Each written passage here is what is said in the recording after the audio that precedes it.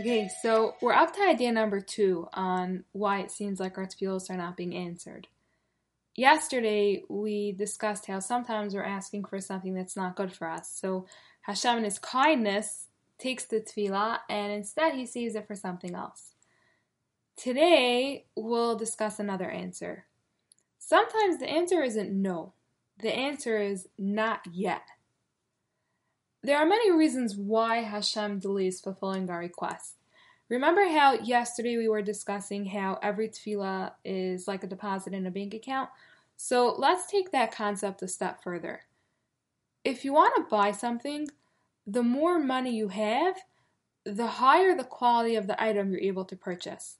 So if you're davening for a shidduch again and again and again, each tefillah is building up your bank account. So by the time he comes, you're going to get someone that's so amazing because so many tefillos were accrued in your shidduch bank account. Each time we daven, it's like we're earning someone better and better because we have more money to purchase a top quality guy.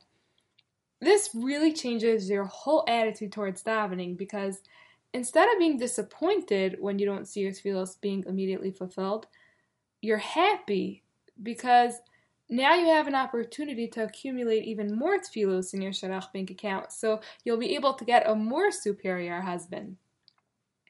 Rav Shimshon Pincus gives another answer, which I think we all know deep down. If every time we davened for something we got it that second, there would be no more challenge in davening, and we wouldn't have an opportunity to work on our emunah. So Hashem accepts your tefillah, but in order to test your emunah, He waits before fulfilling your request. So when you don't see it right away, look at it as an opportunity to strengthen your emunah and to continue davening and trusting that Hashem is answering you. But you need to wait patiently and not give up.